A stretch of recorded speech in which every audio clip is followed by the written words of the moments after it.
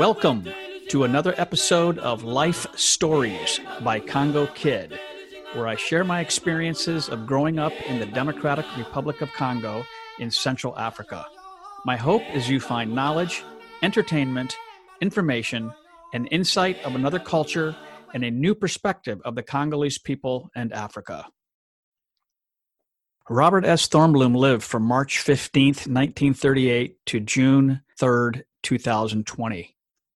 In those 82 years, he lived a most incredible, impactful life to thousands of people, and his legacy and life's work continues on. He was an engineer, he was a leader, he was a servant, and he was, and remains, a legend. So who was this man? Bob was born at Karawa in the Belgian Congo to missionary parents. He learned Mbaka, a local tribal language, before he learned English, and that language profoundly impacted his work and relationships for the better throughout his life. His Congolese friends called him Bobby, and the name stuck.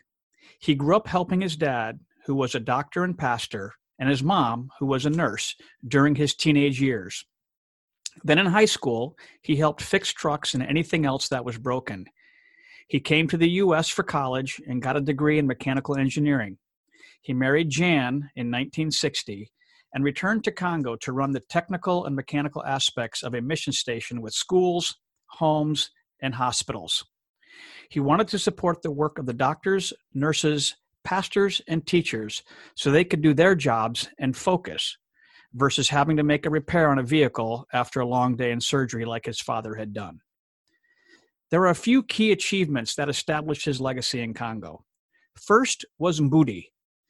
This was a spring about 2 miles from the Karawa mission station.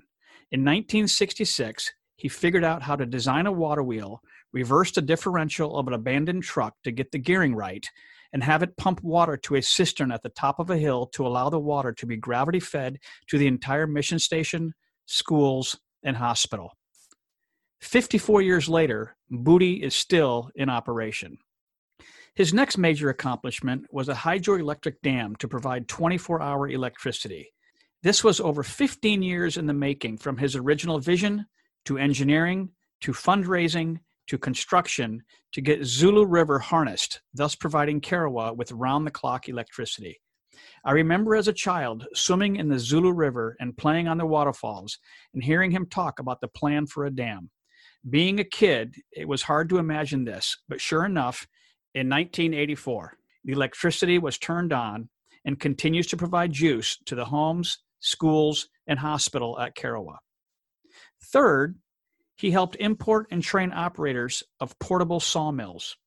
These were able to be carried into the forest, right to the tree that had been felled, and could cut lumber right on the spot. Laborers would then hand carry the lumber out to the nearest road for loading onto trucks for transport and sale. Most of the buildings in the region are built from the lumber from these sawmills. And fourthly, he helped with hydroelectric mills. This allowed corn, manioc, and other grains to be ground by machine versus by hand, taking work that took hours and making it minutes. Many of these machines are still in operation.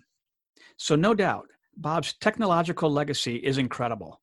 Water, electricity, lumber, and food prep, all key items for improving life in the heart of Africa. And these accomplishments will continue to help people for years to come. In August 2020, a memorial was held for Bob's passing.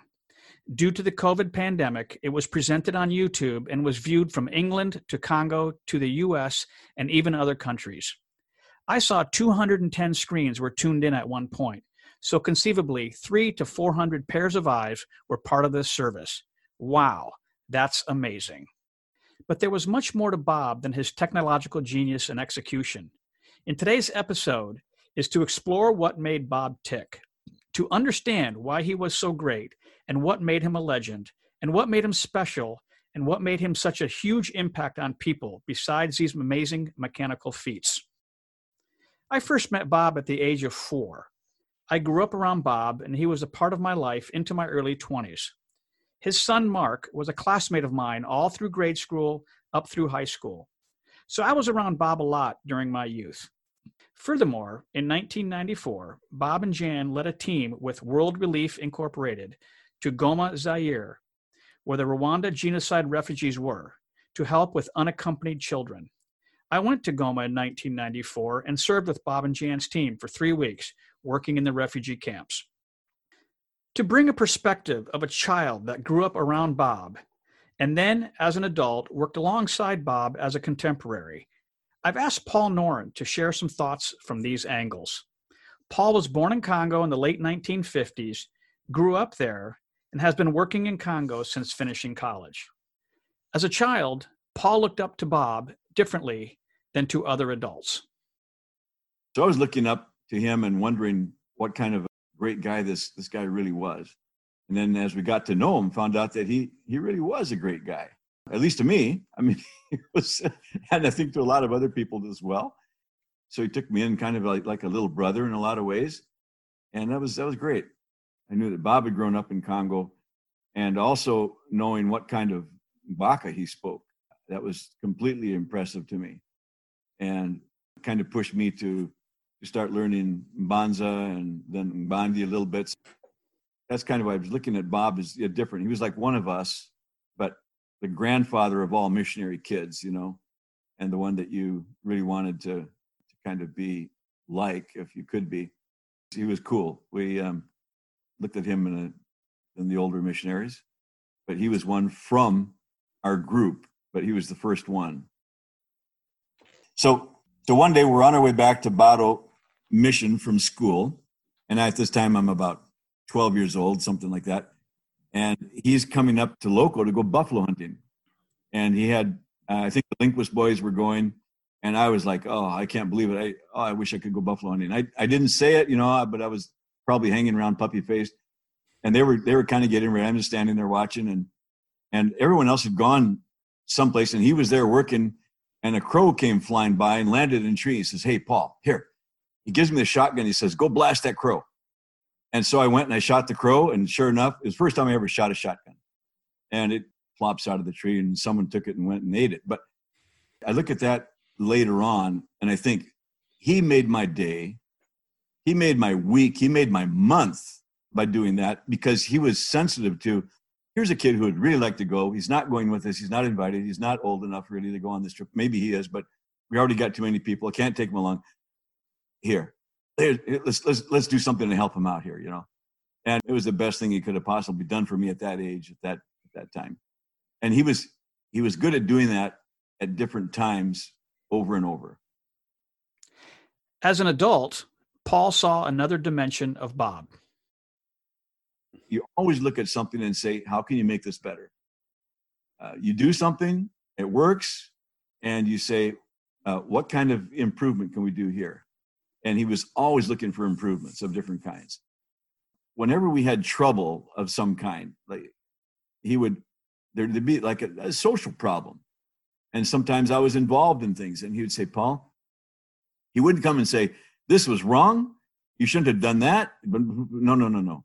He would say, Paul, how can we make this better? That would be his approach. And so he would come alongside someone and be willing to give some advice, but he would be asking you, what do you think you need to do to help this? And then he'd be willing to work with you on it. But it was, a lot of times it was a reality check. Paul shares from his perspective where Bob had the greatest impact. The greatest impact that Bob had is going to be in the lives of the people that he worked with, not necessarily the projects that he was actually working on. Those are all good and they're valuable. And to this day, they're helping us. But the people that he worked with, the lives of those people and the people that surrounded those people.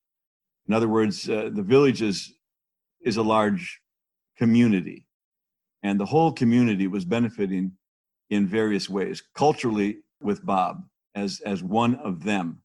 So people saw him as one of them.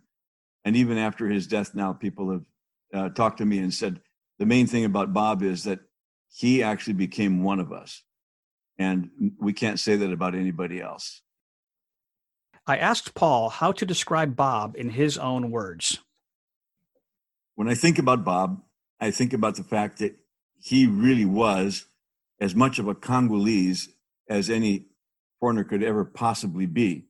The fact that he was born there, he grew up there, that he spoke Mbaka so well, that he knew the culture so well. And I think that's what the local people probably think too. I see Bob as that. I also see an extremely dynamic person who had a passion to help in any way he possibly could. So I see him as being very dynamic, a powerful presence, and also very much Mbaka Congolese. Bob certainly has left a legacy in Africa with the water pump, the Zulu Dam, the sawmills, and the like. But Paul shows another perspective of Bob's legacy to the Congolese.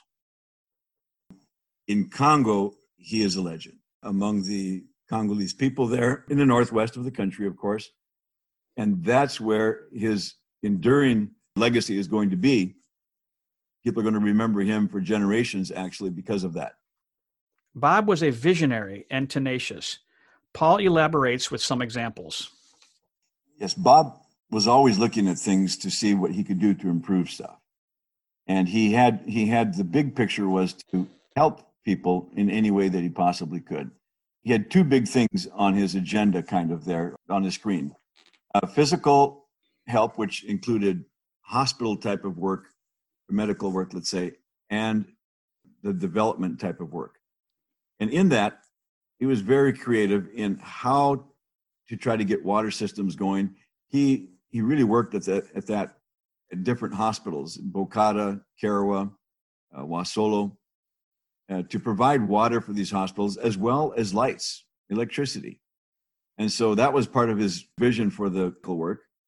And then for development work, he was just all over the place on that one. His mind was going nonstop. I think he was clever. His brain was always going. He was looking at things. Once he got going on something, he was very much into doing that. And it's just extremely, extremely creative in his thinking all the time. The impact of his technology continues to this day. Two of the big projects that he accomplished quite well, although he wanted to do a lot more, was with the sawmills and what we would call hydromechanical sites. Some of them had electrical components too, running a little generator, but they were mostly set up so that they could grind food. That would be corn, in particular manioc, and save women lots of time pounding by hand. And so those villages that got one of those, the sites became kind of a collection place for people to come and sit around while they waited for the corn to dry, because they had to spread it out so it was dry enough so that they could grind it well. The women would come and dry the corn, and they'd be sitting there talking. It was a great socializing place. And so these centers were important that way, as well as saving labor in terms of pounding corn all day long to provide the food that they need for their families. Bob had a heart for people and had a servant leader approach in all he did. I actually forgot to mention this as one of this second big vision was for evangelism throughout the entire area. He'd be out there in the middle of the night trying to get something in order to get somebody home, to get somebody out, to keep things running so that they could do their work. And just the example of having to run out in the middle of the night to go get somebody, he didn't say, just let them sit until morning. He would go out whenever they came. He would go get them. And it didn't seem like there was any time of night or any kind of weather, rain, whatever. He was out there. He was doing it. He was willing to inconvenience himself over and over again to help other people. And he did this with the Congolese. He did this with the missionaries. I saw people coming to his place all the time. He knew that he was a legend by the end. He knew that, no question.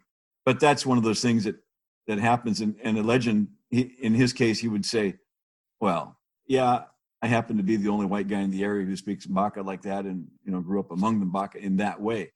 So, but he wouldn't think it was anything particularly special in that sense. And yet he is very, very special. Paul talked about Bob being, quote, one of us, unquote, in the minds and the eyes of the Congolese people. This was so true in that he spoke their local language, had grown up in their culture, considered himself Mbaka, and had lived his entire life with these people. Though many people working in Africa were tremendously impactful, there is no doubt that Bob Thornblum was special, unique, and looked upon differently. So how did the Congolese regard Bob, aka Bobby, in comparison to the other men and women working alongside the Congolese? I've asked Timothy Mambo, a Congolese electrical engineer that worked with Bob for many years, even running the garage and technology services, to share a few thoughts on what Bob meant to the local people from his perspective. The first time when I came back from the States, Bob and I worked for 1 year. And one morning when I came to work, Bob called me in his office and said, "Okay, Mambo, this office is yours. Now, do everything just like I don't exist.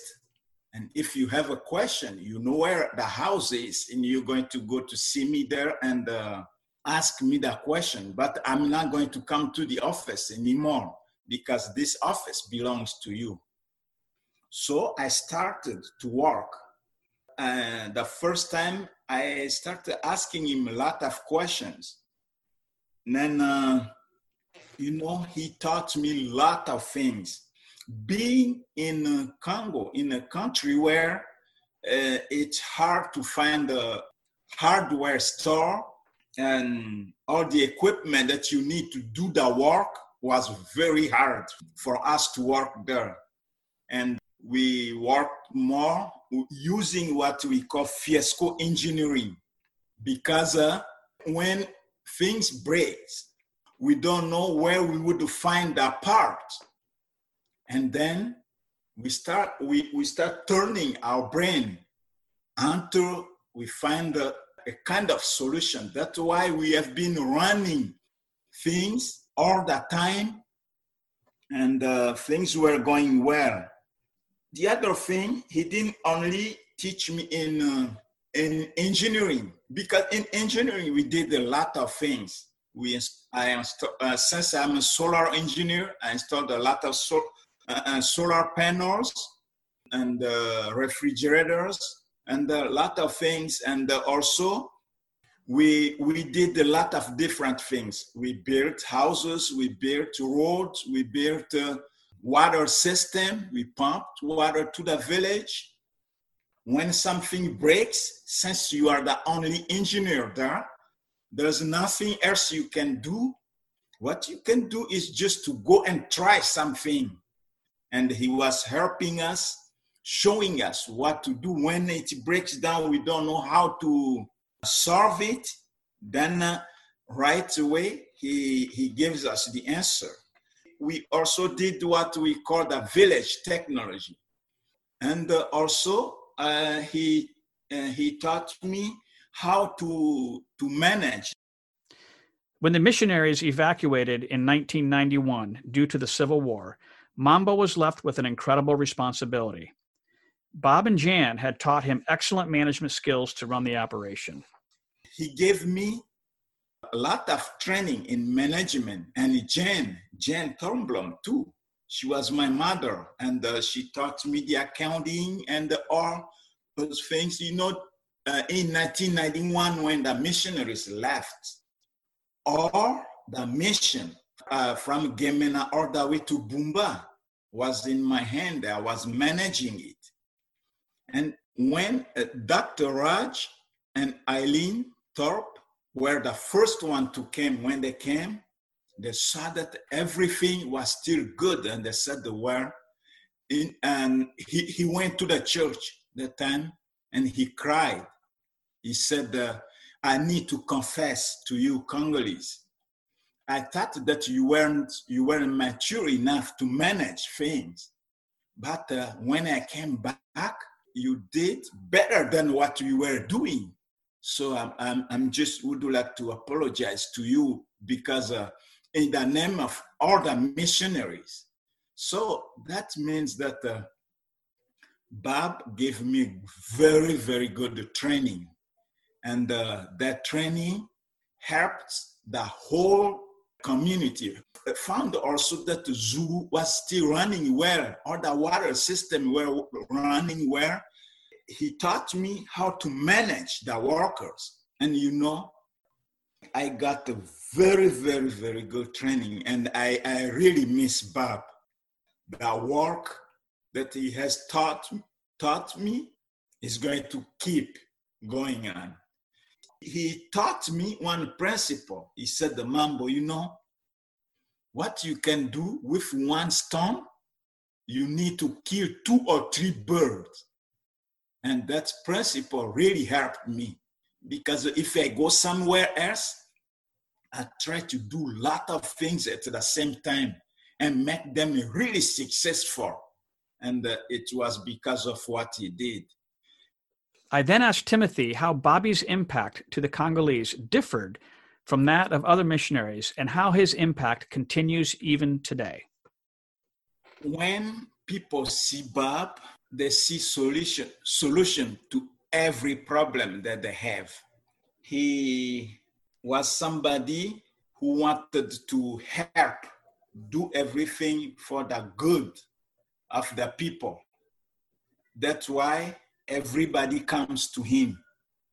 When they come to him, sometimes they don't have anything to say to him, but since they're happy with him, they just come. They want to see him, they want to stand by him. That's what he was looking like. Bobby was a Congolese. He was born and grew up there. And he was seeing things through the eyes of Congolese rather than seeing through the eyes of American. When he goes out to people, they don't see the white skin. They just see a Congolese. When he talks beside you, there's no accent when he talks in Mbaka. So anything that the Congolese eat, Bob will eat. It meant that everybody had confidence in him. And what he said, people would trust him right away. He was seeing the people through the Congolese eyes and do the missionary work that time. And that's why he had more impact on people. I know that those who have worked with him, with the knowledge that he taught us, we're going to keep working and try to help people through the knowledge that he gave us. And that we won't forget it. But a dimension about Bob that you are learning about from Paul and Timothy is Bob's heart and compassion for everyone. It was during the war when Jean-Pierre came, sons. When he came, he took over all that area. And Bob called me when I was in Bangui. He asked me, is it safe for him to come? I said, yes, you can come. There's no problem. And he came. He was in Bangui. And then his heart, his compassion for the people meant that even during the war, he can come all the way to Karawa, all the way to Congo to see the people and see how they're doing. When he sees people suffering and whatever he has, he gives out to help the people. And Bob has done a lot of things to help people. Bob was truly special in the eyes of the Congolese due to his understanding of the people, his language skills, and his heart to help. As Timothy mentioned, everyone wanted Bobby for something.